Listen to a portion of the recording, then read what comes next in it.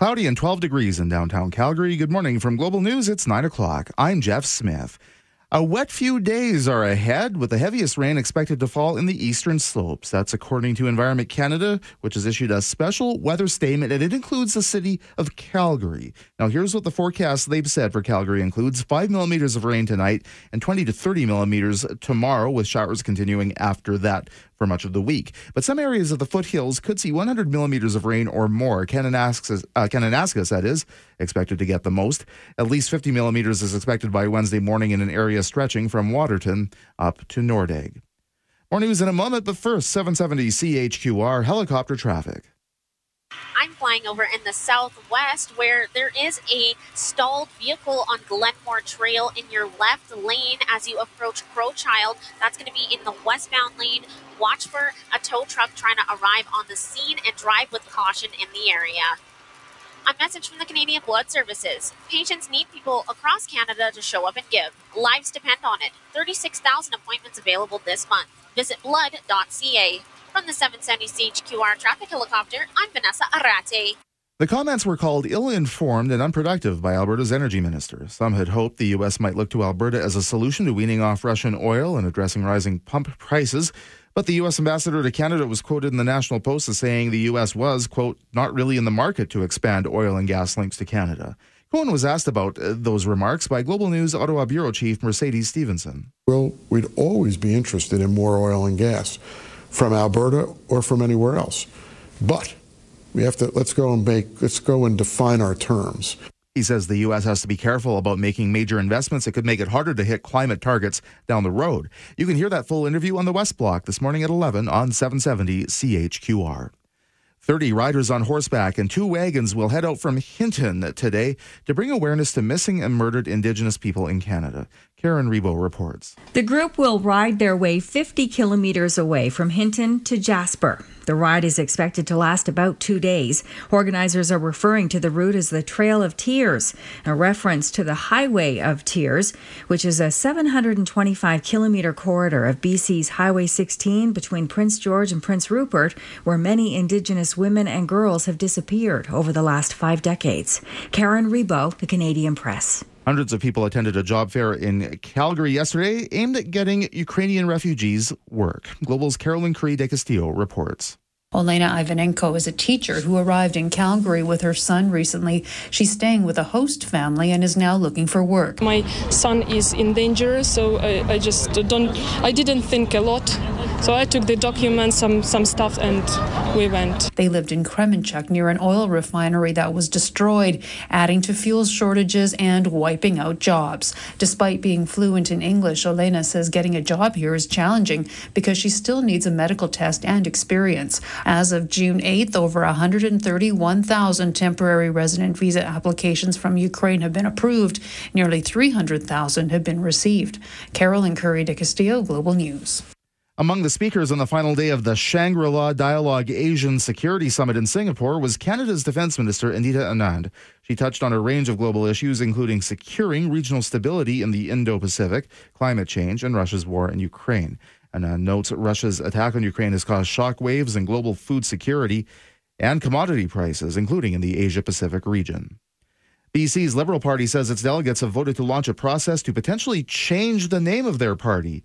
Around 800 party members have gathered for a weekend convention in Penticton to welcome new leader Kevin Falcon and map their strategy ahead of the 2024 BC election. The BC Liberals are not affiliated with the federal Liberal Party. Falcon says the party's name must be one that reflects a diverse and inclusive Big Tent coalition. In sports, Edmonton demolished by the BC Lions last night, 59-15 in CFL action. The Riders dumped the Ticats 30-13. Global News Sky Tracker weather, a 60% chance of showers or thunderstorms today with a high of 19.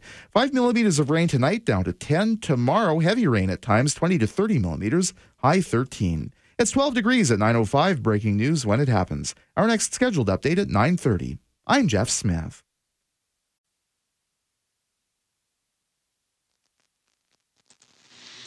Good morning and welcome to Let's Talk Gardening. I'm Earl Coombs, and we are sitting here on June the 12th. Things are good. About to get a little bit of rain, I hear, though. So let's make sure your downspouts are all down, facing the right way. Any low areas, make sure you have them filled in, divert any water away from your house. Things like this. It's important to look at this time of year. This is the month where we get a lot of the rain coming. So let's make sure we're paying attention to all that fun stuff that's going on. I'm going to bring Jen up on the line, and she's down at the Garden Center this morning. Good morning, Jen. Oh, hey, Merle. Good morning. All that rain talk. Yikes. Yeah, no, up to 100 mils. So I know.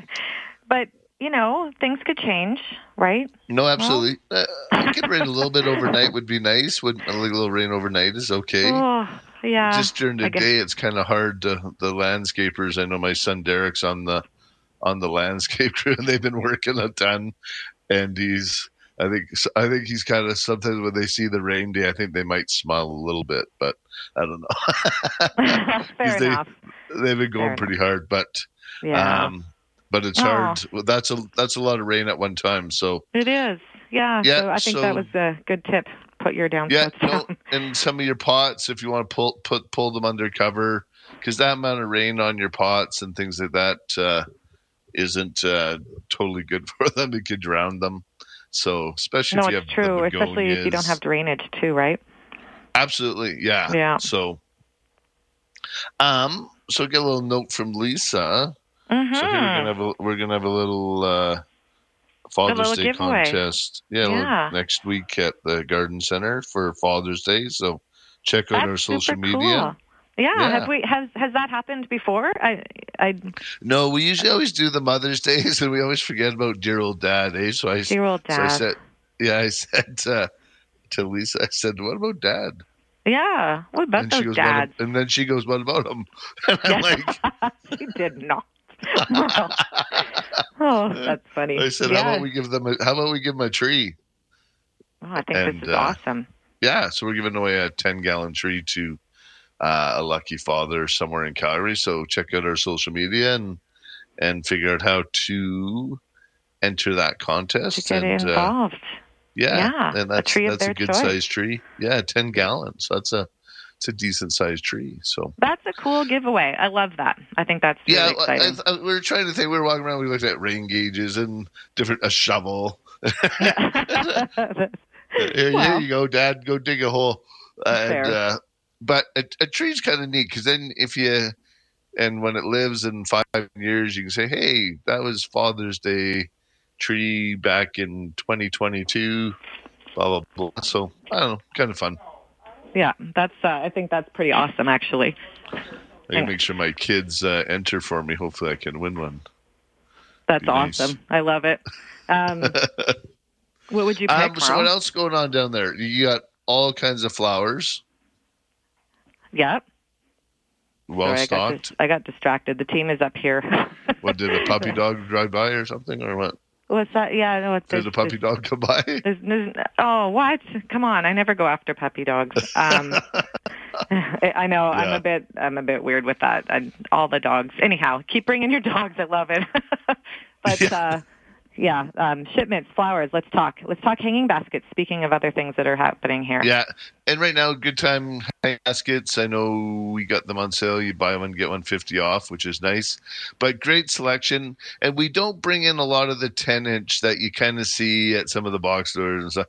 We bring in the larger, the 12, 14, 16-inch, the big 18-inch baskets. Something that's going to last you throughout the summer, and nice mixes in them. So. Great looking baskets from our growers this year, so thanks to them, and we've changed up our mixes a bit, and really really happy with the look of the hanging baskets this year. They're so full right now too, right? The ones that, oh my gosh, it's just color. As soon as they got delivered, it's just color. So people and for people matching too. I mean, some people love to match, some people don't care about matching, but just holler and we can kind of have a quick peek around the greenhouse for you as well. If you found one that you love and you're not sure if there's another one, we'll help you find one or something. No, I know you guys work as hard as you can trying to keep stuff together. It's as much what as it you is. can. Yeah. Yeah. But No, but annuals are the ones that give you all the color, and for people who ask me what's the best one, and you can't go wrong. Still, the petunia is always your go-to. Give me lots of flowers, dry me out, I'll perk back up for you. Yeah. Cut me back, I'll grow back. Ignore me, I'll still bloom for you. Yeah.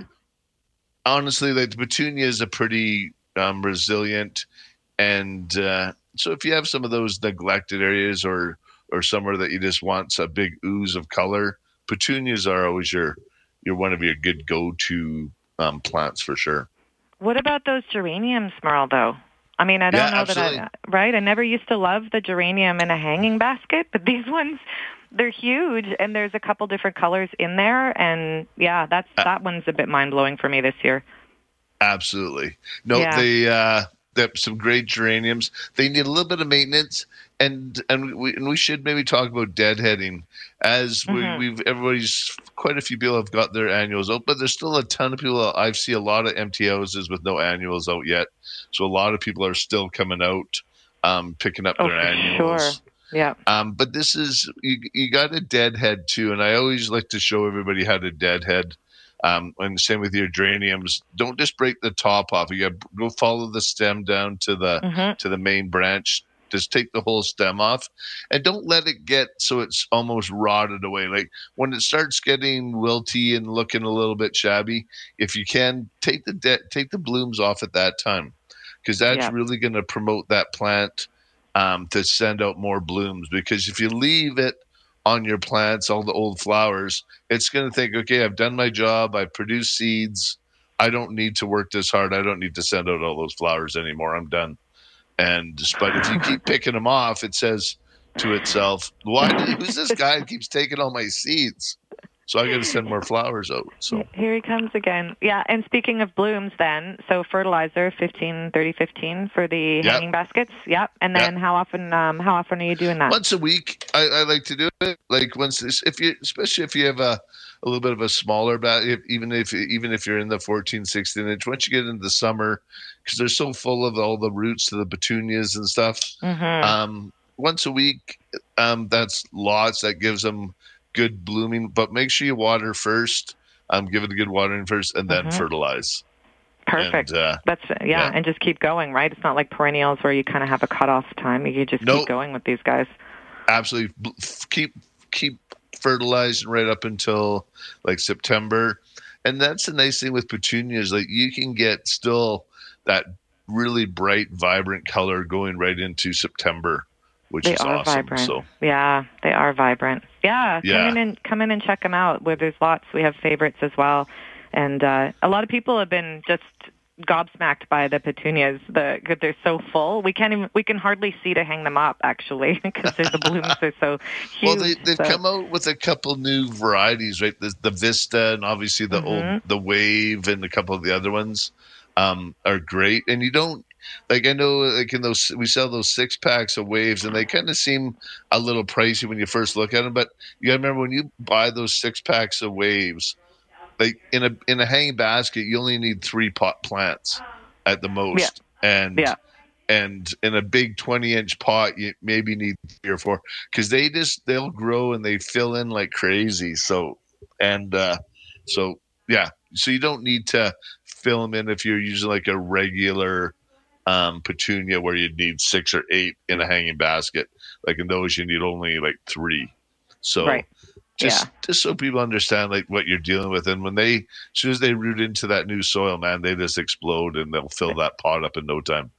Oh, I can't wait to see everybody's gardens in July. Remember last year we were talking about that when mid-July, I think, maybe 3rd week of July, everything had filled, and you could notice it driving around. It was awesome. Yeah. And Chris, who runs our Green It Up, she's been out planting. We have quite a few clients that she does planting for, and residents and different places and restaurants. And she loves putting the petunias right in the ground too. Even the Waves, like a lot of people think they're just for hanging baskets. But when you put a Wave petunia in the ground, it'll just create like a big mound of color for you. So it's awesome. Like you can just so cool. Yeah, it fills in a bunch of space.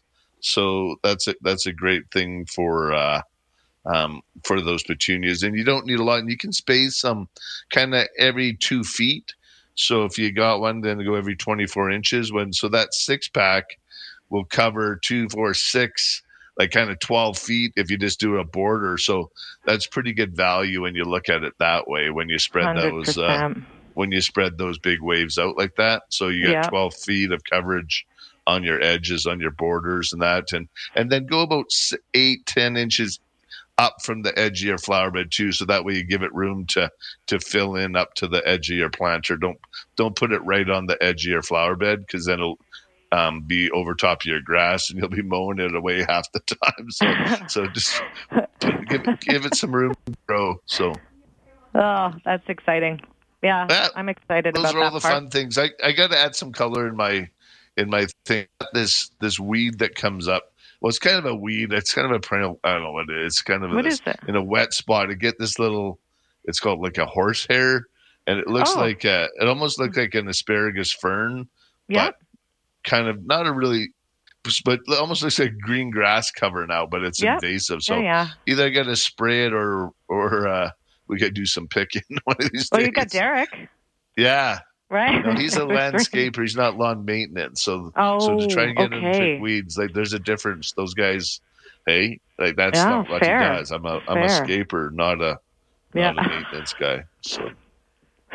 Okay, well maybe we'll call Brad. Maybe Brad can help. Maybe Brad. Yeah, Brad. What do you think? No. So I'm gonna try to make the best of it. I'm gonna try and leave it a bit, control it, and then I just got to add some color because.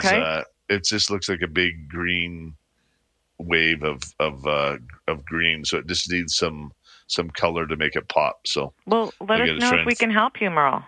All right, we're here to help you out. All right, we'll figure that out. Yeah, and so as far as so you still got lots of pre-made planters and we do. We got some fresh planters too. That it's really hard working here a lot of the time because this one if I've already bought one and then a new one comes in. But some of them they're so full now. There's Gara. They've got some alocasia, those elephant ears in some of them as well. They're just stunning. So they were just kind of enjoying it. And it was a little bit of a year this year, so some stuff just wasn't filled in on the first batch when it came from our growing greenhouses, and so now everything is caught up, and man, it looks awesome when it comes in. It looks beautiful. It really does. Yeah, it really does. So awesome. Come on and take a peek. All right. Well, thanks, Jen, and I'm going to let you go. I'm going to take my first break of the show here. And time for me to get back to the show, and time for Jen to get back down to work and check out what's going on in the annual section and wherever else. I know Jen's all over the place at the store, which is always good.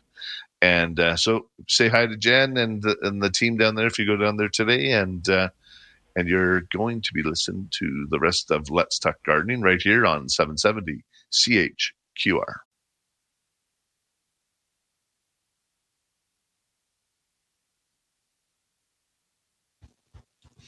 Let's Talk Gardening is brought to you by Spruce It Up, Calgary's Garden Center. Spruce it up, green it up, prune it up. We got you covered. Going to go right to the phone lines and I'm going to go to Darlene. Good morning, Darlene. Hi, Merle. Good morning. Hi, Hello? How can I help you? Hi. Yes. I sent you pictures of my pansies. Yeah. And they're very leggy. I should have cut them sooner. But I'm wondering, as I asked in my text, how do I cut them so that I don't lose all of my blooms? You're going to lose some blooms for the time being, but they'll rebound really quite quickly. Okay. So if you just want to go in and maybe take a third cut, or if you just take the whole thing and just give it a quick haircut and sort of and just bite the bullet. I also sent you a picture of one of the stems. They're about 9 inches long. Yeah. So if you just cut right above one of the nodes, you can just cut them back. And is that picture of the one in the pot, is that as it is right now? Yes, the one's in a pot. That's what it looks like. And they're perfect right now, but I know what you mean. They might get a little bit leggy. If you keep them under the heat, like real full sun, like if they're kind of in that mid sun, they'll keep a little bit nicer. Pansies don't like the super, super hot. Yeah, actually, they're on a front step that faces south, so they're getting quite a bit of heat now. Yeah, so they'll take, but when we get the heat coming up, they will stretch out a bit more on you. So what you can do is you can just pinch them back, like just sort of bite the bullet, like I was going to say, and just take the top third off the whole pot. Okay. And then it'll fill back in right away. Like so it's 9 inches. So if I leave about 3 inches from the root. Yeah, leave about, even if you went halfway I'll give it a try. I should have forward. done it sooner, but however. One more quick question. Yeah. Really curious this year because my petunias in my pots, something is stealing the whole plant and leaving nothing but the whole. I've never seen that happen before. Like, what animal takes the whole plant? I've got magpies squirrels. And squirrels. Yeah, squirrels will do that. Ah. It's okay, like picking up a fresh they're not now because it's netted, but before. Yeah. Anyway. Yeah, they'll pick up picking up a fresh bushel of lettuce to take home. They'll stop by and grab a petunia. Well, thank you, Merle. Enjoy your show. Thank you so much. Love doing it. Okay, bye-bye. All right. Bye-bye. All right. I'm going to go to Ruth. Good morning, Ruth. Good morning. Hi. How can I help you? I have a question about surface roots on about a 50 to 60-foot spruce tree that have obviously come up out of the ground. Can they be cut off? No. Okay. It's because that's really like on a big spruce tree, those are the anchors. So they don't really they send in one deeper root, but really most of their roots are all on the surface of the ground. Because that's what they need to anchor. And as that thing gets bigger, and you got to realize like it's like a big, like a parachute, right? Like when the wind gets going, it needs a lot of anchor to hold itself up. So what you can do is I don't try to fight Mother Nature on that. So on the outside of the drip line, I just cut out all the grass or just remove the grass, or you can even just spray it with Roundup. And then I just cover it with bark mulch. Maybe put a couple boulders underneath there or something. Make it look good. Just kind of go with what Mother Nature's feeding you right now. Okay. And that works the best. And that creates a really nice, healthy spot for the tree as well, because it's going to hold a lot more moisture. The needles fall down in there and kind of mix in with the bark mulch. And that prevents a lot of the pests that climb up into the spruce tree as well. Okay. Should you put landscape cloth under the mulch? No, you don't need to. Okay. No, what you do, because really nothing grows underneath there anyways. No. And whenever I use bark mulch, I don't use fabric because I like to let it weave itself together, and it creates its own weed barrier. Okay. And that way, if you ever want to plant something or anything, the only time I really use the fabric is if you're using like bark nuggets or gravel or rock or something like that. Okay. Excellent. All right. Thank you so much. So hopefully that helps. And like I said, that way gives it good, you're able to give it some really good water as well. Like get one of those good little drip hoses in there and give it some good soaking. Okay. Thanks so much. All right. Bye-bye. Bye. All right. And I got to take a break. If you'd like to join me, phone lines are open, 403-974-8255. You're listening to Let's Talk Gardening on 770 CHQR. Cloudy and 13 degrees in downtown Calgary. Good morning from Global News. It's 9:30. I'm Jeff Smith. A rainy few days are ahead. Calgary is included in a special weather statement that stretches along the eastern slopes from Nordegg to Waterton. Many areas could see 50 millimeters and some 100 millimeters or more. The U.S. ambassador to Canada warns the country has to be concerned about investing in infrastructure that could lead to missed climate targets down the road. David Cohen was asked about comments regarding Alberta Oil. That full interview on the West Block at 11 o'clock. Ottawa police have not announced any charges related to an incident that briefly led to the evacuation of Parliament Hill yesterday. Police say they received information earlier in the day about an unspecified potential threat. They later identified 2 persons and 2 vehicles of interest. 60% chance of showers or thunderstorms today, a high of 19, around 5 millimeters of rain tonight with a low of 10. Tomorrow, rain heavy at times 20 to 30 millimeters and a high of 13. It's 13 degrees. Breaking news when it happens. Our next scheduled news at 10 o'clock. I'm Jeff Smith.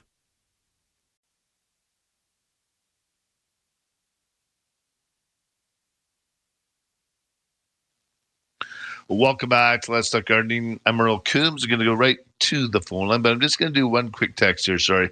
Good morning, Merle. I have yellowing leaves on my new apple tree planted this spring. Is this a bug, fungus, or something else? No, it looks like it's just a little bit of inconsistent watering. So whenever you get newly planted trees, ensure that you do that slow, deep watering sort of 2 to 3 times a week. Even with the little bit of rain that we had in the past, except for the rain that's coming, it does come, like it said, that will soak in. But a lot of times that comes just covers the top a little bit. And when you plant a new tree, you've dug a hole about a foot deep.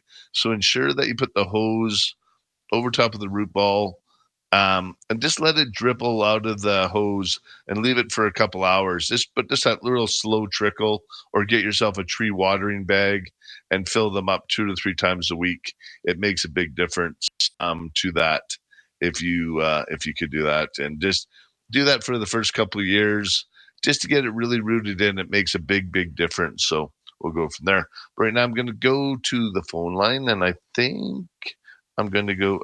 Did you already do Dawn? No. Okay, I'm going to go to Dawn. Thanks. Hey, good morning, Dawn. Appreciate your show, your input. Of course. Yeah, I love doing it. How can I help you? So just a conversation about tilling or not tilling your garden, rototilling the garden. Yeah. Any opinions on that? I think it's always good to rototill a bit, but you don't want to overdo it. Like I like to leave mine chunky over the winter, but it's always good when you're working in the new stuff to make it a little bit nice. But I know some people, if you overtill it, you'll just all of a sudden create dust. So if you're adding amendments to your soil, it's important to work them in and with a rototiller, or just breaking it up by hand and with a shovel, and then breaking it up a bit, mixing the new ingredients together. But on other things, if you're not adding new amendments, I'd do very little tilling myself then. Okay. Yeah, I've heard that you could hurt the soil structure by tilling the soil excessively. Absolutely. No, because what you do is you break it up, right? And then you're almost creating dust. You sort of break apart all the components. Yeah. But if you're adding new stuff in, I know you can just add it and sort of, you don't necessarily tilling like a heavy rototiller. Some people really love that really nice, so it just feels like like walking on a beach almost, And yeah. But that's a little bit excessive. So just over it a couple times, make it nice, add in your new amendments, whether you're compost or whatever you're adding, and just work it in nicely. But yeah, that's usually more than suffice. I have another question about a perennial geranium. Okay. So it's one that produces blue flowers. Yeah, very invasive. Yeah, that part's true. I've had a bit of it, and it's not blooming almost at all anymore. And to just let it go, or anything to be do. Yeah, like they do get old, and they kind of use up. They seem to use up what they've done, and they've reseed themselves so many times, and they really become just almost a foliage plant, and you don't get a lot of plants from them or a lot of flowers off of them. Yeah, and that's what's mine. Yeah. So what I would do is either go through, dig them out, or use Roundup, clean them up. They're hard to control too, because they can get away on you. Yeah. So you might want to just get those back under control and start with something else. Okay. Appreciate that. Thank you. All right. Thank you so much. Take care. Bye-bye. Bye-bye. All right. I'm going to go to David. Good morning, David. Morning, Merle. Hi, Dave. Hey, how can I help you? Yeah, sure. Last October, we moved into a house in Parkland, and the previous owners have really nicely landscaped. Out front, they have two, I don't know what to call it, two big tufts. It looks just like wheat, about 4 feet high, 4.5 feet high. It looks lovely. I mean, we just kept it there all winter. And I'm noticing right now it's looking a bit scraggly and stuff. And I thought, should I be cutting it down every fall? Or do you know what I'm talking about even? Yeah, Carl Forrester. Carl Forrester, okay. Yeah, cut it back in the spring. Oh, so am I too late now? Or? No, just get in there. Just go down as low as you can. Just cut it right off, and you'll be fine. Perfect. Hey, thanks very much. We love this. Yeah, but leave it in the winter because then it gives you some winter interest. Oh, totally. It was amazing. Like everything else was gone, but that was like blowing in the snowstorms and all that. It looked really quite nice. So no, I love it. Thank you. Yeah, just first day in the spring, like early May, late April sort of thing when you first get out there, just cut it back at that time and get as low as you can, and it'll just come up nice. I'm looking at mine right now. They're probably just about 18 inches high. They're just starting to get nice and full of green right now. So right. Oh, I'm a little bit late, but that's okay. Also, I noticed at the base here, there's a bunch of grass growing up. Is that grass or is that the Carl Forster as well? That's the Carl Forster coming up. Yeah. Oh, okay. Oh, I better get that today then, obviously. Okay.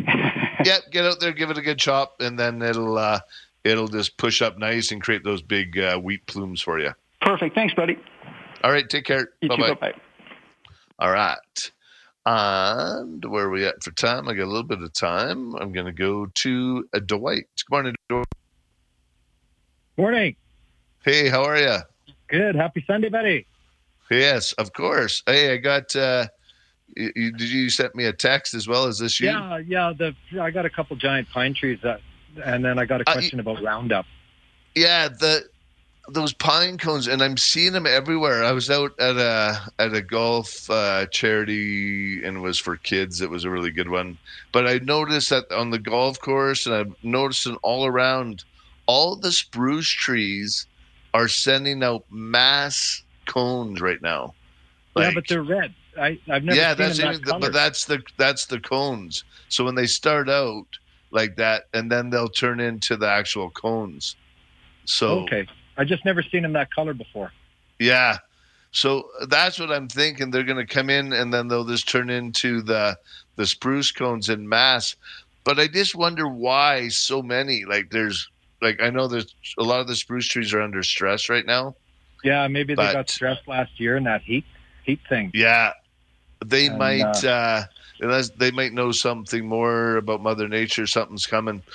Yeah, I don't know. Like these trees they're like 50 years old. Oh, no, I see them everywhere. And they're all usually you'll see the spruce trees will do it like sort of at the top in a big cluster or a certain area.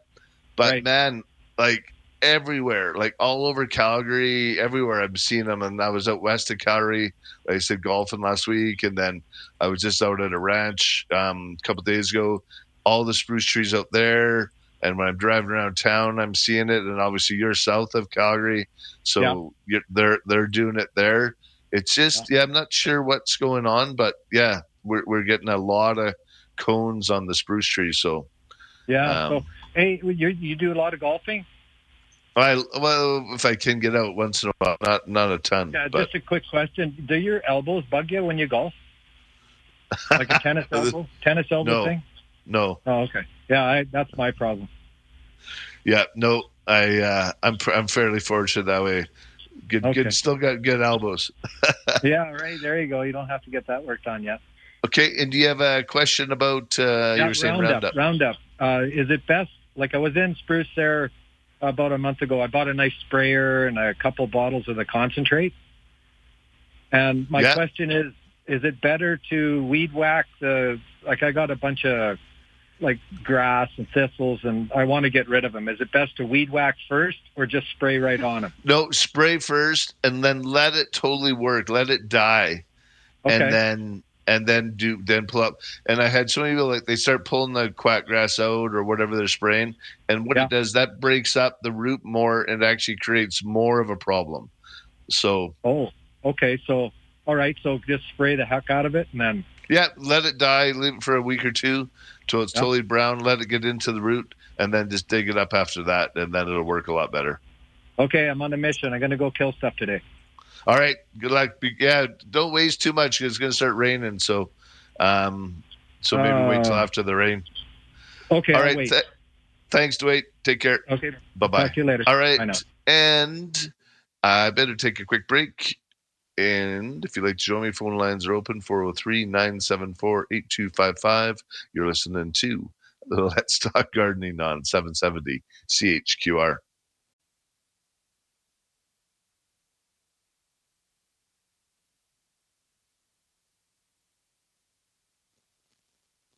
Welcome back to Let's Talk Gardening. I'm Earl Coombs. If you'd like to join me, phone lines are open, 403-974-8255.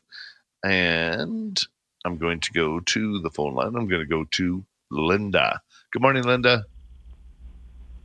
Hi, Merle. I'm in Grand Prairie, and my question is about my Hascap bush. Okay. I have 2 different varieties, and the bigger one, more mature one now, is starting to fruit. And I've noticed quite a lot of flies over there. They're not really flies. They're just almost like a mosquito, but not really. Yeah. And we noticed some green worms. So, Kate, what you can use is a product called BTK. BTK? Yeah, BTK. It's a natural. It works really good on worms and caterpillars and all that stuff. BTK. Oh, okay. I put some safer soap on it. Yeah, but make sure you rinse it off. That's the only thing with that. Is a lot of those insecticidal soaps, they'll suffocate your plant. So you have to spray it on, leave it on for about an hour or so, and then you got to take it off. You got to rinse it off. Otherwise, it will burn it too. It'll suffocate. But then if you get the real sun going on it, it's a really good chance it'll sunburn. It works like a magnifying glass. Oh, really? Oh, okay. Yeah. Well, that's good to know. Yeah, I know it's a bit in the shade until later on in the day. So, So what you just need to do is, rinse this. I would spray it, rinse it off, and then that way, it will definitely it'll prevent any of that damage that could happen. So. Oh, okay. Okay. All right. Very good. Thank you very much, then, Merle. Yeah. Other than that, you should be fine. It's good to see you're getting your fruit already. Those are great plants. So. Yeah. I'm getting quite a few little clusters, and it's about my first year of really getting a good batch. So I hope to get them before the birds do. Nice. All right. Take care. Thanks, Linda. Bye-bye. All right. And I got one text here. I have a 15-year-old rose tree of China, double flowering plum, and that never flowered this year. Is that normal? Typically not. It could have started budding early and maybe got touched with that frost. But what I would do right now at this time of year, if you have something that isn't blooming, you got to build the phosphate back up in the soil. So give it a really good watering, and then fertilize it a few times with the 15-30-15, something like that will definitely make a big difference, and it'll build that phosphate up and get it blooming again next year for it. Or if you did a little bit of pruning last year on it, any shaping, you could have cut off the buds. So, but hopefully it will rebloom again for you, because those are beautiful. They come in, they bloom so fast, so you don't want to miss it. And I'm going to go to Barb. Good morning, Barb. Hi. Hi there. How can I help you? Calling from Calgary. I live in a townhome complex, and each unit has like a 10-foot square plot of land, in quotes, in front. And I have a 40-year-old beautiful evergreen in front. And the south side of it is all rusty brown, and the north looks healthy. So I'm new in the unit, and I'm just wondering if it's dying of thirst or if it's got some kind of... Yeah, it is dying of thirst. And is the side where it's kind of brown, is that closer to the building? There, it's all right beside our building. Yeah. So what it is on the south side, it gets the reflection and that off the... So it probably gets really hot on that side. Oh, wow. Yeah, and it's sunburn. It sort of burns the needles off, right? Oh my gosh, okay. Sort of creates those little microclimates in there. And so bark mulch underneath it would help, and ensure that you give it some more water. And just what you can do is even just hose that and hopefully get some of those needles to regrow in there.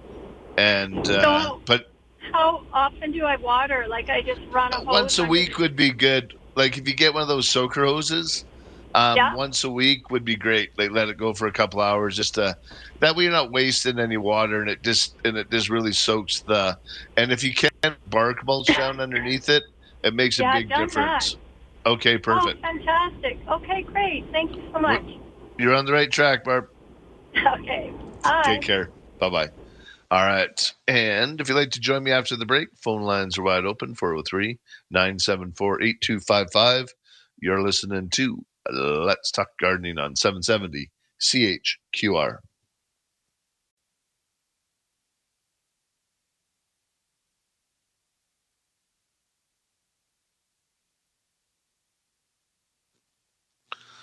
Welcome back to Let's Talk Gardening. I'm Earl Coombs. If you'd like to join me, phone lines are open, 403-974-8255. And I do have, I had a text earlier, and right now, if you're growing spinach, some of the leafy things, over the last few years, like in same with beets, we've been getting that, it's a little leaf miner, and it gets into your leaves. As soon as you start seeing it, just pick those leaves off. And it's a nasty little thing. That's really all we can do. You can use malathion on them, a couple other things.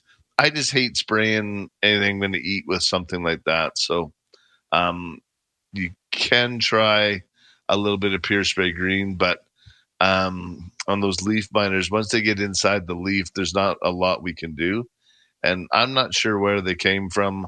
It just seems like I don't ever remember seeing them as a kid on our plants, and we had tons of spinach and Swiss chard and that. But now, even I was trying to grow it in my veggie box, and last year I just got full of those leaf miners. They're quite a pain. So I would like to come up with a solution. If anybody has a good solution for the leaf miner in your veggie, let me know. Would love to pass that on to everybody else as well. But right now I'm going to go to the phone line. I'm going to go to Wendy. Good morning, Wendy. Hey, Merle. How are you? Good. How can I help you? Well, first of all, I wanted to tell you it was nice to see you last week. Bought that Concord barberry. Do you remember? Oh, nice. We were talking about that? Yeah, no, we got them planted, and it looks really nice. Really nice. Good. So, it's going to work out? Yeah, no, it does. We'll see how it does. I'll keep you posted. I love those because they create, like, they kind of, as they get in there a bit more, and the leaves fill in, they'll turn into like little, like this, that little crimson balls. Like they kind of get a really nice round shape. They're gorgeous. Yeah. It'd be really pretty. And then we've got the, what was it? The Quickfire hydrangea kind of behind it. Yeah. So, perfect. Yeah. No, I think it'll be good. But no, Merle, I wanted to talk to you. I live in a townhouse. I have an apple tree, and I had sent you pictures of this apple tree. This was a while back because I was concerned. Do you remember, like, it was the bark was coming off the tree, and I thought, well, maybe it might be woodpeckers. Yeah. You didn't think so, and anyway, so I still have that. And I was out there a few weeks ago and ran into a fellow by the name of Terry. And I got to talking to him, and he didn't think it was of a concern either. But what I'm wondering here, like last year it didn't flower, so this year I thought it would, but it didn't. I only had 2 blossoms, and that was it. And so I'm just wondering what's going on. So what I wanted to do is go out and fertilize. Yeah. And that would be my main question here. Right now it's 15, 30, 15, the same as any of your blooming.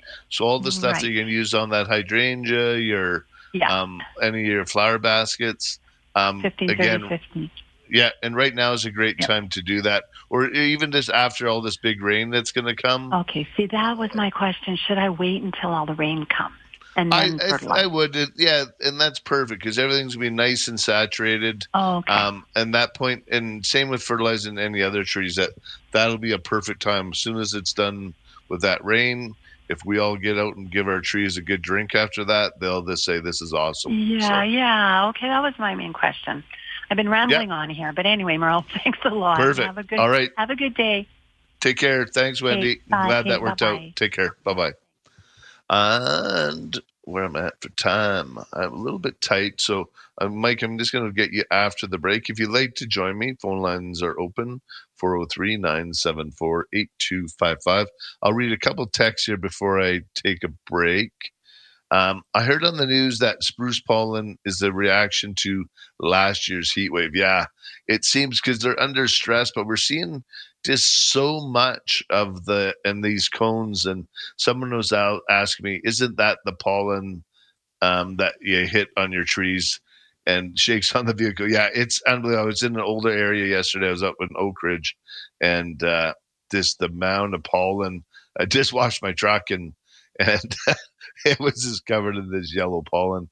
But that's not only that too. It's just all those cones.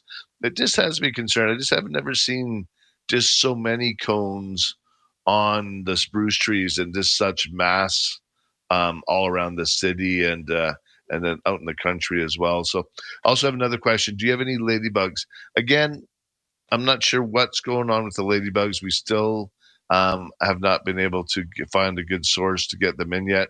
Hopefully in the next couple of weeks, we can get some in, and we'll see about that. I'll keep you posted here. But right now, I'm going to take a break for the news. You're listening to Let's Talk Gardening on 770 CHQR.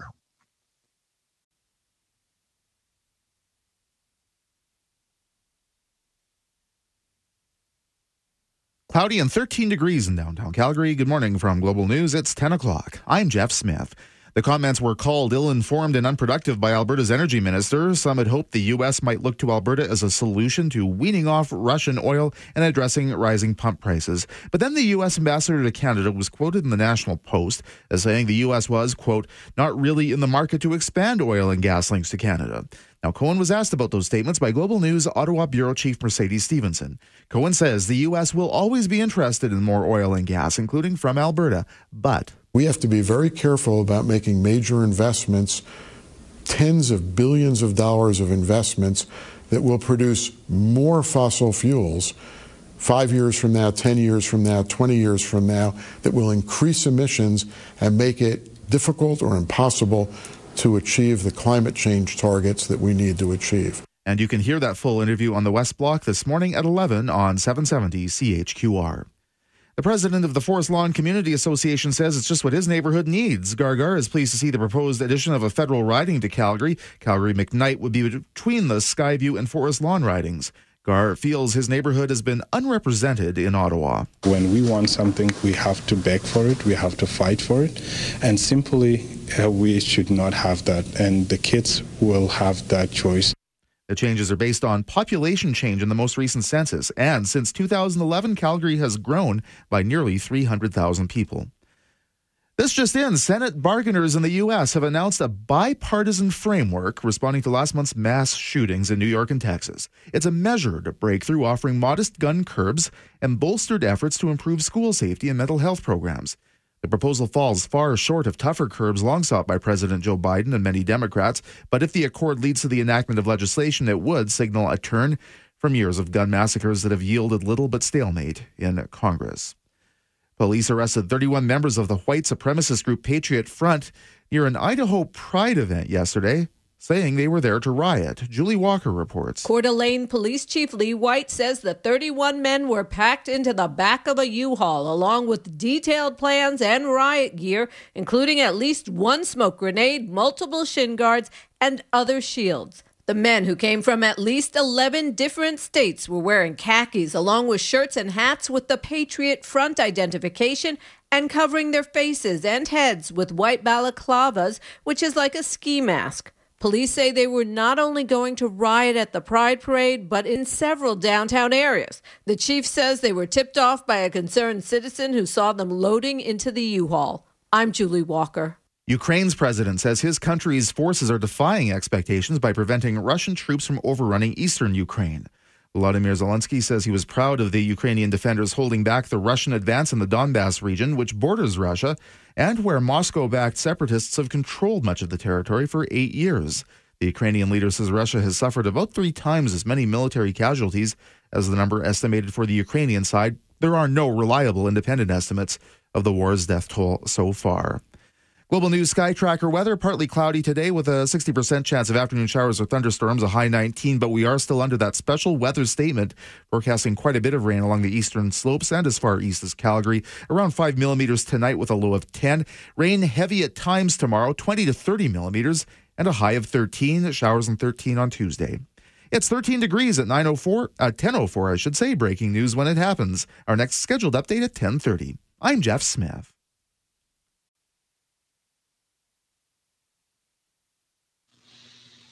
Well, welcome back to Let's Talk Gardening. I'm Earl Coombs. Let's join me. Phone lines are open, 403-974-8255. And I'm going to go to the phone line, and I have Don on the line. Good morning, Don. Good morning, Don. Hey, Don. Sounds like he's in an airplane. So flying.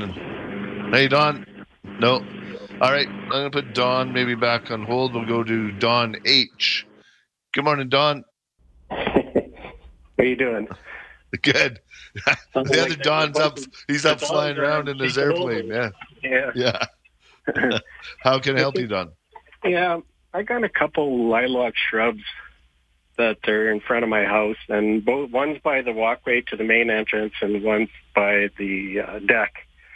About 5 years ago, we let these things get out of control, so we brought in an arborist to trim them down to get things under control. One grew back almost too healthy, and it's taken over the place again.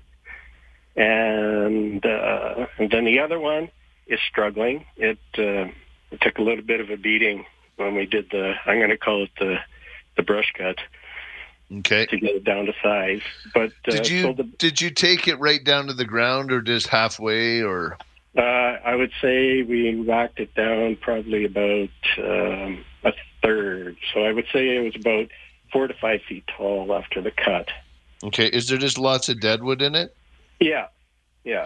So what I would do is just the one that's suffering, I would just take it right down to the ground. And it will grow right back up. You'll be amazed at how fast that thing will grow. Because right now it's using all its energy trying to revitalize the old deadwood in it. Yeah. And so if you just take them right down to the ground, 4 to 6 inches, something like that, and it'll just send up a whole bunch of new shoots and grow up like crazy. And then you can thin it out too. Like if it sends up 10, if you kind of want to thin it out and shape it, you can remove a bit of them at that time as well. But you'll be amazed at how fast it'll fill in. Okay, but I've already got shoots coming up, down from the bottom that seem to be quite healthy. So I would cut those too, or not? If you can, it's just hard to, and I'm just trying to think about, most time they're pretty hard to get in. If you can get in and just cut the old stuff out and leave that new, that would be great. But a lot of times it's hard to do that, and the lilacs are pretty soft, so the saw touching it and stuff, it'll be a little bit tougher. But if you can do that, absolutely. If you can get in there and just cut those out, that would be great. Okay, and now this other one, it's about 7 feet tall. Okay. And it's growing. It's taken over my entranceway and it's trying to take over the deck. I have no idea how much you can trim these things and when is the right time to do it. As soon as they're done blooming. So as soon as it's done blooming, you can shape them. But whenever you shape them, you're going to lose probably some blooms maybe next year because a lilac isn't really meant to be kept at a certain height. The only other thing I'd maybe recommend is to maybe move those two somewhere else away from the house and give them room to grow. Because 7-8 feet, that's where a lilac really likes to be, in that 7 to 10 feet tall. And so you're trying to keep something contained, right? And no choice here. Yeah. So they are fairly easy to move, not super easy, but the root, they don't have big, thick roots. So they do have fairly fibrous roots. So if you did want to try and move it in the early spring or late fall, you could do that at that time as well. All right. So if I could just go back to that one that was the one that was suffering there, is it okay to just cut the deadwood off here and wait till these blooms, that are all... Yeah, absolutely. Yeah. just do that. And so because right now it's using up a bunch of its energy trying to revive that old wood, right? So if you just get rid of it, all that energy goes into growing new growth, which you want to do. So okay, perfect. Okay, that's my question. And you can keep it contained, like in the community of Sundance, like they have a hedge all the way around their perimeter on the west side of the lake there, and they just keep it pruned, right? And you'll see it'll bloom all over the sides. It just doesn't bloom on top. So they can be contained, but it's just something you should do every year. Don't let the branches get really big. And then maybe it's every 10 years you take them down to the ground and then rejuvenate them and then let them come up from the bottom again. So all right. Okay, you've answered my questions. Thank you. All right. Yep. Take care. Thanks, Don. Yep. Bye. Bye-bye. All right. And let's maybe see if the other Don is back in there. I'm not sure if he's on there. Good morning, Don. Hey, good morning. Sorry about that. I was cutting grass in between. Oh, it sounded like you're up in an airplane. So it. No, I thought I could get the front grass cut while you were on doing news and getting to Mike. Oh, nice. No worries. Hey, how can I help you? I just I bought some lupins, and I have a tendency to buy with my eyes, not my head. And so I just saw them, and I was fascinated with them. And so I just like to just some basic information on keeping them, see if I can get them keep them for more than a year. Yeah, they're actually fairly easy, but the only thing is with a lupin, they'll bloom early summer, and then they're somewhat done. But I like to deadhead them, so when the flower starts to fade on them, just cut the flowers off, and there's probably a good chance that you can get a second batch of blooms come out of them. Okay. They do like a fairly sunny spot, but I wouldn't put them in the front and center of my garden. I'd put them in the second row, like so they pop up in behind something, give you some gorgeous blooms, and then when they're done, they kind of just fade back into the background. Because once they're done blooming, they're not the nicest plant. They're sort of like a peony. I said, peonies, a lot of those, I like to stick them in the second row. Third row. Yeah, that's great. Well, what about winter? Anything special for winter? No, just let them die back onto themselves. Water them in well in the thing. Don't do any spring cleanup until spring or any fall cleanup. Like kind of let the foliage die over top. That helps protect it. And that's it. And like I said, when they're done blooming, you'll see a whole bunch of little, they look like pea pods or whatever, right? Yeah. Just go in and cut those off right away, because then again it thinks that it set its seed. So if you try to trick it and then cut those off, it'll think, hey, this Don guy's cutting all my seeds. I'm going to give him some more flowers. So they'll send out another batch of flowers. So give that a try. Will they spread at all? They do self-seed themselves a bit, but they're not invasive. But they have been known to reseed themselves. So okay, good. Okay, alrighty. Thanks so much. All right. Thanks, Don. Take care. Take care. Bye-bye. All right. I'm going to go to Marty. Good morning, Marty. Morning, Merle. How are you? Good. How can I help you? Quick question. I have an infestation of ants in one of my raised mushroom beds, and I'm not sure if they're going to kill the bed eventually, but a lot of my research that I've done on it has gone back to natural diatomaceous earth. Yeah. And I just wanted to know if you've ever used it or your opinion on it. Will it work? It's probably the most used product for ants. Like it's the one, like if you grab the Antode and stuff like that, the main product, if the main ingredient, if you look in it, is diatomaceous earth. So what it is, it's just like a really, really sharp sand, or granular from some sort of mineral. From whatever the diatomaceous rock is. So it's just really sharp. So when you put that in the ground, it just makes it very uncomfortable for the ants to move around. It cuts them, right? So I'd be walking through a bunch of barbed wire. So would I just put that on top and then it would work its way through mix it into the soil, yeah. Okay. And the only other thing is, you got to be careful with that too, because it's really sharp and it can get into your, so when you do it, don't sprinkle it when it's really windy, and just try and keep it low because it can get into your eyes and stuff. So just be careful with it. But we can eat the mushrooms after by using absolutely. it? Okay. Yeah. The only other thing is how does your mushroom bed, is it in the ground or? Well, it's a raised bed. And it's just, I bought the kits from you guys. So it's just a raised bed, right? And it's layered with the sawdust and the mulch, and I put some compost on top of it. Do you have room to do the ant hotel on there? I don't know what the ant hotel is. Okay, we have a gentleman who calls in, and what it is if you get a large, like a 2-gallon nursery pot, and fill it with soil, and then put a lid on it. And then, so with the holes on it, put that right on top of where the ants are. And they'll think that's a better place to go. Like, they'll think they're going to the penthouse, right? So they'll crawl into those holes, and they'll move into that pot. So it'll take a while, a couple of weeks, whatever. But they'll all move into that, and they'll move their queen up into the penthouse, into that pot. And then you can just take them away. Interesting. And if you could do that, I would love that, Marty, if you could do that, and then give me some feedback and let us know how this works. Okay, that sounds good. I'll try that. It's probably a little bit better than spraying something in there that I... Yeah, and also Bernice just sent me a quick text. She goes, baking soda works on ants. I haven't heard of that, but maybe try that. Okay, perfect. And you had a lady on earlier. She was talking about insecticidal soap, and you said to wash it off. Yes. You don't have to do that with the Pure Spray Green, though, right? No. Okay, perfect. That's why I like it a lot better, because if you do forget, I had a couple people bringing in some stuff that was really damaged. They sprayed it with insecticidal soap, and they didn't rinse it off, and it just suffocates the leaves, and that causes more harm. So no, we're using Pure Spray, so that's perfect. Okay, thank you. Okay, awesome. Have a good Sunday. Take care. Okay, bye. You too. Thanks, Marty. Bye-bye. And don't forget to update us, Marty, on the Homeland Hotel. Love to hear that. That'd be awesome. I'm going to take a quick break. If you'd like to join me, phone lines are open, 403-974-8255. You're listening to Let's Talk Gardening on 770 CHQR.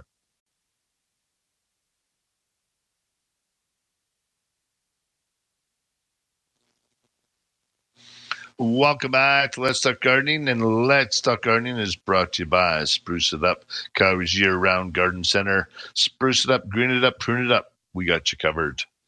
And I got a quick question here. How do I correct the chlorosis in my Manitoba maple? Will Rage Plus help, or should I use chelated iron? The chelated iron will definitely help more to get the color back. If your plants start going chlorotic on you, where they start fading, turn really sort of yellowy, really light green, definitely I would give it a couple shots of the chelated iron, and that should help you out with that for sure. I'm going to go to the phone line, and I'm going to go to Mike. Good morning, Mike. Hey, Merle, you there? Yeah. Hey, how can I help you? Listen, I got a lot of poplar trees around my property. I hate them. I think they're planted by the devil himself. But anyways, so some cities in the world won't even allow them planted in their city. They're so invasive. Anyways, these sucker roots from them, they like the closest tree to my yard that I've allowed to live. They're 20 meters into my garden. How do I find them? How do I stop them from coming and just like they take all the moisture and nutrients out of my garden? I'm forever digging them and cutting them up and trying to get them. Is there a more permanent way besides chopping the tree down? No. Really, if you get them in there, because that's sort of just trying to, when you get, especially if you have a bunch of them like that, just they're taking up all the moisture, right? So they're just sending up more and more roots, and they're competing with each other. So they send their roots to the surface because there's just nothing down below, and we haven't had a lot of moisture for the last couple of years either. Last 4 or 5 been really quite dry throughout the summer. Yeah, because they've even lifted up my my pavers, like they put them 6 inches into the air, But so I chop them, and I seem to win the battle for a year or a summer, and then it's just right back. They grow quicker than the dandelion, like it's crazy. Yeah. No. When they get big, they're very vigorous. They can grow like crazy. So, really, the only way is to cut them down and especially in an area where you're at and then you need to get a bobcat in and just take all the roots out. You almost have to excavate your whole yard out, like dig out the top 6-8 inches, just remove everything. I've done that once. Yeah. So there's not something. So I got probably maybe 10 meters buffer that I've finally got. there's not something, a soil additive that they don't like that would not kill other things, but would make the roots not come in my direction? No, like you said, they grow through asphalt, they grow through pavers, they grow through concrete. Like they just, cause especially if you're trying to grow something in the other spot, you're probably watering more, you're making it more lush, right? Yeah. So it's sort of like grass is greener on the other side of the fence. They're coming for you. I got the greenest, biggest poplar trees you can see, I tell you, and I don't even like them, but. Yeah, they're coming for you. That's all. Yeah. So either try and find a different spot. You can try and water a little bit more often, slower, deeper, to keep the roots down. But once they get up, you can't do nothing. And how deep will they go? Like, say if I put in I can pound in a 6 or 8 inch 3/4 inch metal bar into the dirt. Will they go underneath it, or will they go deep like that, or will they just run into that steel and stop? No, they'll go down and around and underneath it and come back up there. Especially if they're not getting water. If they're getting enough water where they're at. So if you go down and cut all the roots, like if you get a trimmer, and what you can do is rent a trencher. I did. And so, okay, perfect. So if you did that and you sort of go that 10 feet out, and this goes as deep as you can with that trencher all the way around, so that's going to cut that perimeter. And then on the other side, but if you add mulch underneath the poplars on the other side and a good irrigation system, and try and just water a little bit more where they're at, that'll keep them happy. They won't have the need to go where it's dry. They're going to stay where the water is. Okay. And then one off-the-cuff question. What will actually kill a poplar tree besides chopping it down? A chainsaw, yeah. That's what it is. That's it, eh? Okay. All right. Sir, and even then, you need to get a bobcat to rip the roots out, right? I know. That's why I say they're put on earth by the devil. Yeah, there you go. All right. Thanks so much. Thanks. Take care, bud. Bye-bye. All right. Where am I at for time? Got a little bit of time. I'm going to go to the phone line. We're going to go to Linda. Good morning, Linda. Hi there. How are you this morning? Good. How can I help you? You were talking before about leaf miner on Swiss chard, and I want to share my experience with you. So a couple of years ago, I bought a couple of freestanding planter boxes, and these were about 3 feet tall, and we put brand new soil in. Everything's brand new. I planted Swiss chard, and I had the leaf miner in it. I lost at least half my Swiss chard to leaf miner, which drove me crazy because it's new soil. Everything's new. Yeah, me too. Yeah, so what I did last year is I put a floating row cover over that Swiss chard. Unbelievable Swiss chard. 0 leaf miner. I could have won awards. It was absolutely fantastic. Yeah, so that means they come in as the fly, and so when you put the row cover, that protects them from the fly flying in, and then they turn into the worm into the leaf miner. So perfect. Yeah, no, it was fantastic. And I've got a brown thumb. Everything I bring home dies. So if I can grow Swiss chard like that, it's really worth a try. Absolutely. No, I'll have to do that, and then I'll have to recommend that because I know you need to do that with some of the carrots. There's the other fly that goes after the carrots as well. So great. Perfect. Awesome. Thank you so much. You're welcome. All right. Take care. Bye-bye. Bye-bye. So if you're getting leaf miner on your beets and on your Swiss chard, your spinach, Linda's recommending that we use a row cover that worked really well for her. So, and what that roll cover is sort of like a frost blanket, and you can get it. So it's still letting moisture and light through, but it prevents the flies and stuff getting in there.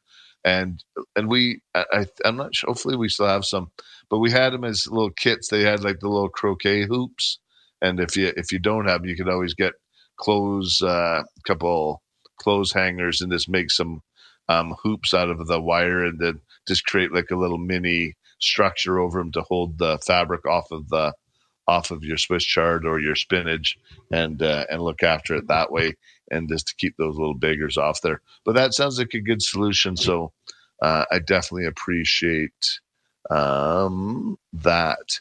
And here I got another recommendation for ants. Merle, fine cornmeal or cream of wheat works great on ants. Takes a week or two, but once the food makes it back to the nest, that'll be the end. Okay, so Mark from Drumheller is saying cornmeal or cream of wheat works great on that. So what it is, so it must be when they eat it, and when it gets wet a little bit, it expands and then just takes them out that way. Must be something like that. Anyways, thanks for the tip. Right now, I'm going to take a quick break. If you'd like to join me, phone lines are open, 403-974-8255. You're listening to Let's Talk Gardening on 770 CHQR. Mainly cloudy and 14 degrees in downtown Calgary. Good morning from Global News. It's 10:30. I'm Jeff Smith. In the U.S., Senate bargainers have announced a bipartisan framework in response to last month's mass shootings in New York and Texas. It's a measured breakthrough offering some modest gun curbs, along with bolstered efforts to improve school safety and mental health programs. The proposal does fall far short of tougher curbs long sought by President Joe Biden and many Democrats, but if it passes, it would signal a turn from years of gun massacres that have yielded little but stalemate in Congress. A rainy few days are ahead. Calgary is included in a special weather statement that stretches along the eastern slopes from Nordegg to Waterton. Many areas could see 50 millimeters of rain and some 100 millimeters or more. The U.S. ambassador to Canada warns his country has to be concerned about investing in infrastructure that could lead to missed climate targets down the road. David Cohen was asked about comments regarding Alberta Oil on the West Block, and that full interview is coming up at 11. Riders on horseback and two wagons are on their way to Jasper from Hinton today, raising awareness for missing and murdered Indigenous people in Canada. Organizers are referring to the route as the Trail of Tears. That's a reference to BC's Highway of Tears, Highway 16 between Prince George and Prince Rupert, where dozens of Indigenous women have disappeared. The 50-kilometer ride is expected to last 2 days. Ottawa police have not announced any charges related to an incident that briefly led to the evacuation of Parliament Hill yesterday. Police say they received information earlier in the day about an unspecified potential threat, and they later identified 2 persons and 2 vehicles of interest. Partly cloudy today with a 60% chance of showers or thunderstorms, a high of 19. Showers turning to rain overnight around 5 millimeters, low 10. Rain heavy at times tomorrow, 20 to 30 millimeters expected, high 13. It's 14 degrees. Breaking news when it happens. Our next scheduled news at 11. I'm Jeff Smith.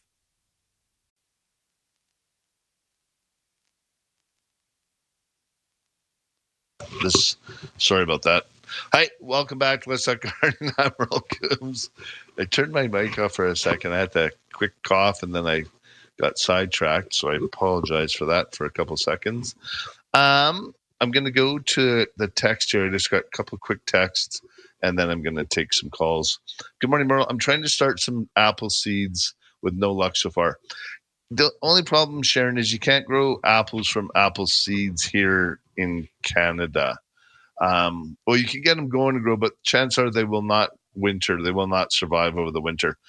All of our fruit stock and apples and most of the fruit that we get here are all grafted onto a hardy crabapple root. So if you look at a lot of the apple trees or even the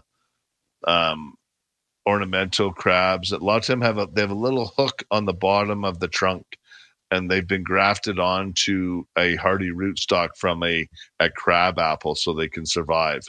So unfortunately, Sharon, growing them from seed will not work that well.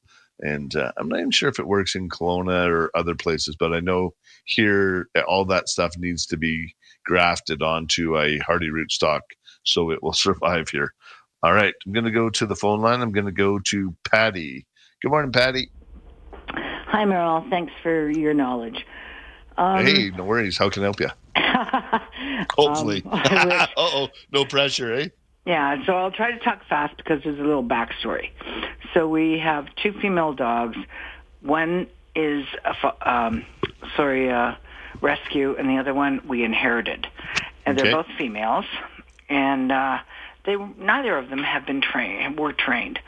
And so our lawn, and then we found out the rescue is a digger. So our back lawn looks like crap. Excuse me, I don't know if I'm allowed to say that. So it's bad, and so so we got some raised beds I have a farming family, so I was able to get a bunch of old water tanks or water troughs and stuff, and so it looks pretty cool. But the lawn is literally a landmine. But, so I can't. I could, but I can't resod it because it's just going to happen again, right? Well, it will. There is a couple of things you can do. We have a product called Dog Spot Prevent. I have. I got it from you. So so there's all these holes. So I'm thinking I'll fill in all the holes first. Yeah. So what you do is give everything a really good rake first. Yeah, and then I'll rake the yellow stuff. But I've already put down my spring kind of application of the Dog Spot because I bought like 4 bags. Okay, which is fine. That's good. That'll start neutralizing the urine in the soil, which is perfect. But I'm still going to rake it, put new seeds, and I have your seeds, and I'm going to put those down, and then a little bit of topsoil on that. Yeah, perfect. And then keep it moist until it germinates. And then if you're using our Green It Up lawn fertilizer, it'll really help. Like that combination of the Dog Spot Prevent and the Green It Up lawn fertilizer will get rid of. Yeah, all the holes and then they took one of my beds out just by digging and whatever. So I've got nothing in there. But anyway, I just want to use your word. They decimated it. Oh yeah, no, they. And dogs and they get in there, right? And if you get a digger, it doesn't take long before they can make a mess. So fill up the holes, rake the rest of the yard, the yellow. Put a little bit of grass seed in to rake it again, and just try and keep it moist for a couple of weeks, and hopefully the dogs can stay out of it as best they can. I also heard that cayenne, if you sprinkle cayenne, the dogs don't like the smell, so they won't dig. Yeah, they might. But if you have 2 dogs in a big yard, that's a lot of cayenne pepper. No, by bulk. Yeah, there you go. I think what you want to do is try and train. Obviously, now that they're with you, is trying to get some training and come up with a bit of hopefully a solution that will help the grass recover from the pee from the female dogs. I've always had a little bit of a dog run, so if the dogs are in the yard too, you could create an area. We always have had dogs, and we've always had a dog run. They weren't trained to use it, and it was wintertime, so it was like, I haven't been feeling well, so to go and drag them back and put them in the that area with the rocks was too hard. So then the spring, it's like So hopefully that should help you out. Hopefully. So dirt, rake, seeds. And then I'm using and then just try your 20-20-20. You can use the liquid fertilizer, but I would just get the Green It Up lawn fertilizer and then just spread that out over the. And then you'll be set too. Yeah, then that should be perfect. Okay, well, wish me luck. Good luck, and just keeping the dogs off it too, because they're also, when you're watering, you're going to be creating a bit of mud. So, if you can do that today. Today looks like we're still going to have a good day. If you can get some of it done today before the rain, would be great, and get the grass seed down. Yeah, I have to get the dirt and stuff, but but I also have one of those duck things, the sensors. You know what I'm talking about? Yeah, that spray. Yeah, when you plunk it down, and then when there's any motion, the sprinkler will kick on. Yeah, perfect. Okay. All right. Well, good luck with that. Thanks, Patty. Yeah, take care. Thank you for your program. Yep. Bye-bye. Thank you. Bye-bye. Bye-bye. All right. I'm going to take a quick break. You're listening to Let's Talk Gardening on 770 CHQR.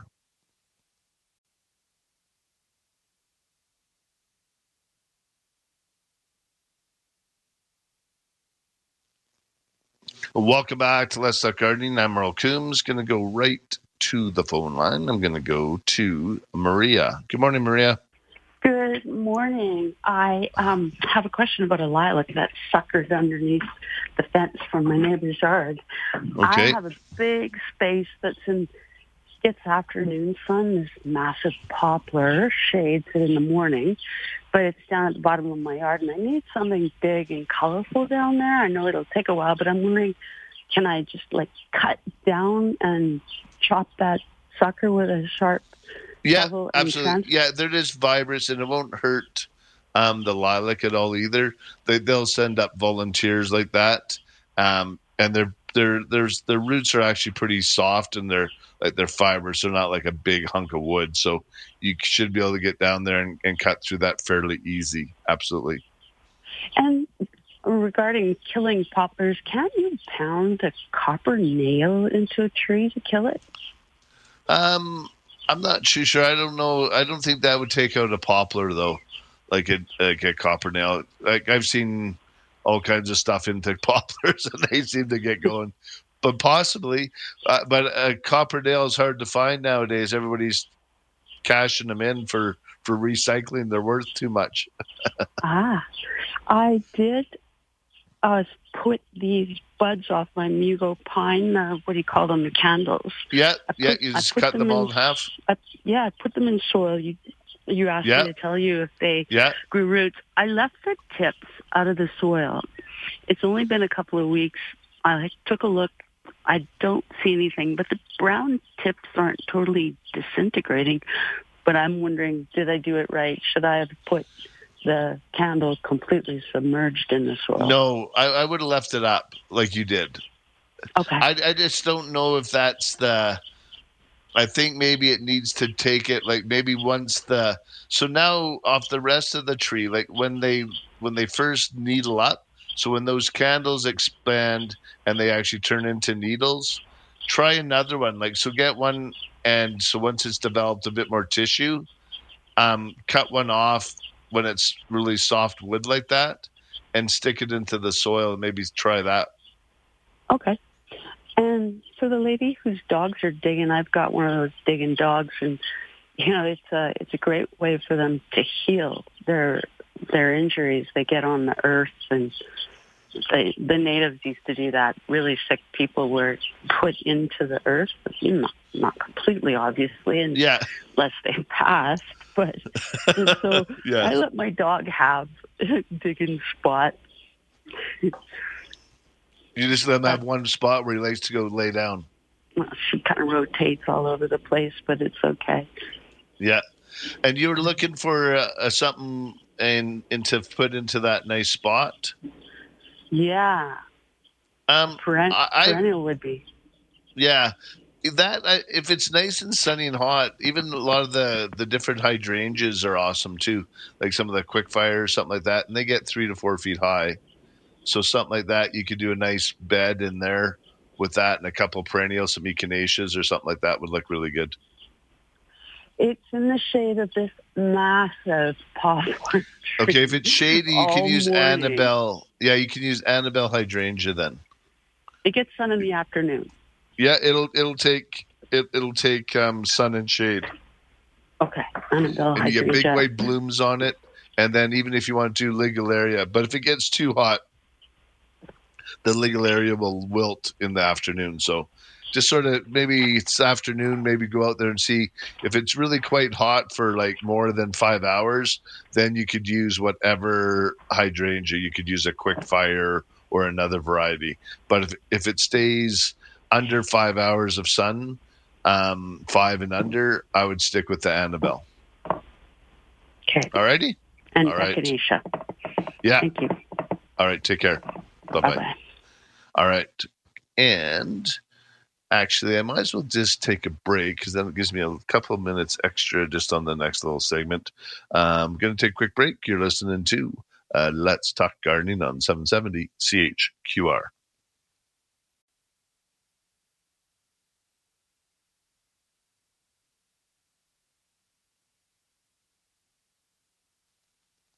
Welcome back to Let's Talk Gardening. I'm Merle Coombs, and I'm going to go to the phone line. I'm going to go to Agnes. Good morning, Agnes.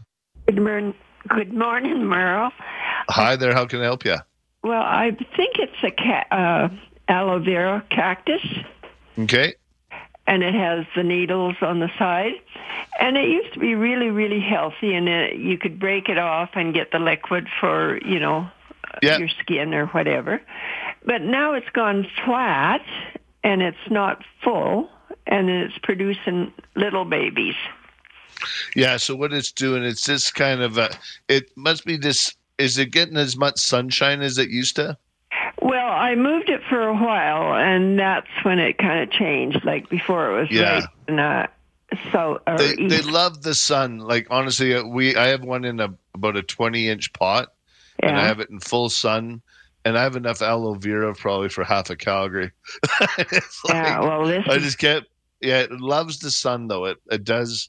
It will do much better. So what you might want to do is just transplant it into a new pot with some fresh soil. And then maybe get it into soil? No, just a good all-purpose potting soil is great. Okay. And then just move it into a good sunny location. Yeah. And then it'll fill that pot up. Because honestly, the pot I just moved it, and it wasn't that big, like the aloe vera when I put it in there. It was, and I put it into a 20-inch pot, and it filled that thing up like in 6 months. It's amazing. So. Well, this is really filled up, and it's got 3 great big plants. Perfect. Yeah, so now it's ready to be transplanted. And then at the time you transplant it, if some of it isn't looking that good, don't be afraid to just cut it out or remove it. Okay. Also, what was I going to ask you? There's something else I was going to ask you about it. It just will come back by just transplanting it. Oh, water, and I was going to ask how much I should give it. I thought maybe good watering like every couple of weeks. But if it's right in the sun, when it's dry, you can water. Oh, okay. Very good. I think I've got the answer for my plant. All right, perfect. Okay, get some new soil very and much. It should respond. It'll respond really well for you. Take care. Bye-bye. Thanks for your help. You're welcome. Bye-bye. All right, I'm going to go to Diane. Hi, good morning, Diane. Good morning, Merle. Thanks for taking my call. Of course. I'm out on an acreage on a 3-acre parcel, and we've been here about 15 years. Now, I'm going to say about 5 years ago, I noticed some ants, like not a huge amount, but they were, the little piles everywhere. So I started putting that diatomaceous earth. And it seemed to kind of keep them at bay. But in the last few years, they have just come back by the trillions. And this year, they have completely overtaken my lawn. All of my acreage is lawn. I have mostly lawn and a garden plot. And about every 6 inches, you see their little hills. And I don't know how to get rid of them. And more so than that, I'm worried, are they going to kill my lawn? Oh, they will eventually if you get left. And what it's just become drier and drier too. So they kind of like that. So they'll overtake areas like that. Right. So there's some things you can do, like the diatomaceous earth works good. We had someone else was saying, what was that? What did they say? Baking soda, I think they said. Or I got another one here from Karen. Sugar, like icing sugar mixed with borax, put in there by the nest, and that's supposed to work really well, and it's fairly inexpensive. Yeah, it's just that, we're talking 3 acres. I would look like it was snowing out here, right? So I was hoping that there was... Do you irrigate that at all, or...? We water it. We don't have underground irrigation, and I haul the water from the canal and then just haul around sprinklers everywhere, which is tough for me to keep everything really, really wet. Yeah. And so I thought maybe, in these drier years that we've been having, is that what has really, made them Absolutely. Absolutely. That's what's bringing them out a bit more. Because it's easier for them. A nice mowed area, they can make a nice hill. They can go in. They go down to the soil, do their thing without any issues, right? Right. So that's what I was going to say. If you keep it moister, the ants will move away as well. Okay, so the more water I can give them, I guess, is probably but they will kill my lawn eventually? Eventually, yeah, because they'll just keep going and going and going, right? So would they be killing my laurel leaf willows and my cotoneasters as well? They should. No. Oh, okay. Okay, because I've noticed my laurel leaf willows have been kind of not doing... They're probably just lacking water as well. Okay. All right. Perfect. Great. Care. Thank you for your help, Merle. Love your show. Thank you. Bye-bye. Okay, bye-bye. Oh, yeah. And actually, in this June, you are correct. Borax will kill the grass, but if you got a heavy anthill, chances are it's probably grass. The other caller said cornmeal and cream of wheat. So, try that in a couple of smaller areas too, right? But that cream of wheat's actually not bad once in a while. It kind of gives you a flashback when you're a kid. I'm going to go to Deanna. Good morning, Deanna. Dina, sorry. Hi, Hello. Dina. Hi, sorry about that. How can I help you? My husband swears by your 3216 whatever. The lawn fertilizer? Thank you. Yeah, it works great. Absolutely loves it, and everybody asks him, what does he do to his lawn? I would like to know if I can cut down some spirea bushes to the ground. They're pretty old. Absolutely. They love that. Spireas, 9-barks, potentillas, after they get kind of old and ratty a bit, just rejuvenate them, take them right down to the ground, and then they'll just push back up. And even if you did that right now, you'll be fine. Okay. Now, I've got about 6 flower beds around my house, and they're getting a little bit, dead, I guess. Yeah. I've put like mushroom, compost. Yeah.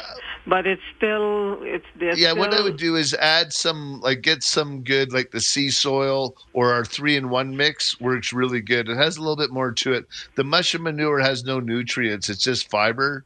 So so if you get, we have a really good 3-in-1 mix that we've made up. It works really well. Okay. And is that like in bags? Yeah, it's in bags. So you can just add it in the soil, add it on top, and then just work it into the existing soil. Okay, and when can I also cut down or cut my haskellberry? You shouldn't really cut it back too much though, unless there's lots of deadwood, because they do get fairly tall. They get about 5 or 6 feet tall. Okay, and so. Okay, I was just thinking of shaping it. You can do that after it's done fruiting. You can do that, but I got to go. Sorry. All right, no problem. That's it. Thank you so much, Tina. And thank you for your show. I've been listening for quite a while. Take care. Thank you. Bye-bye. All right. Thanks for everybody for joining me today. It was great, and we'll get our garden on right here next week on 770 CHQR.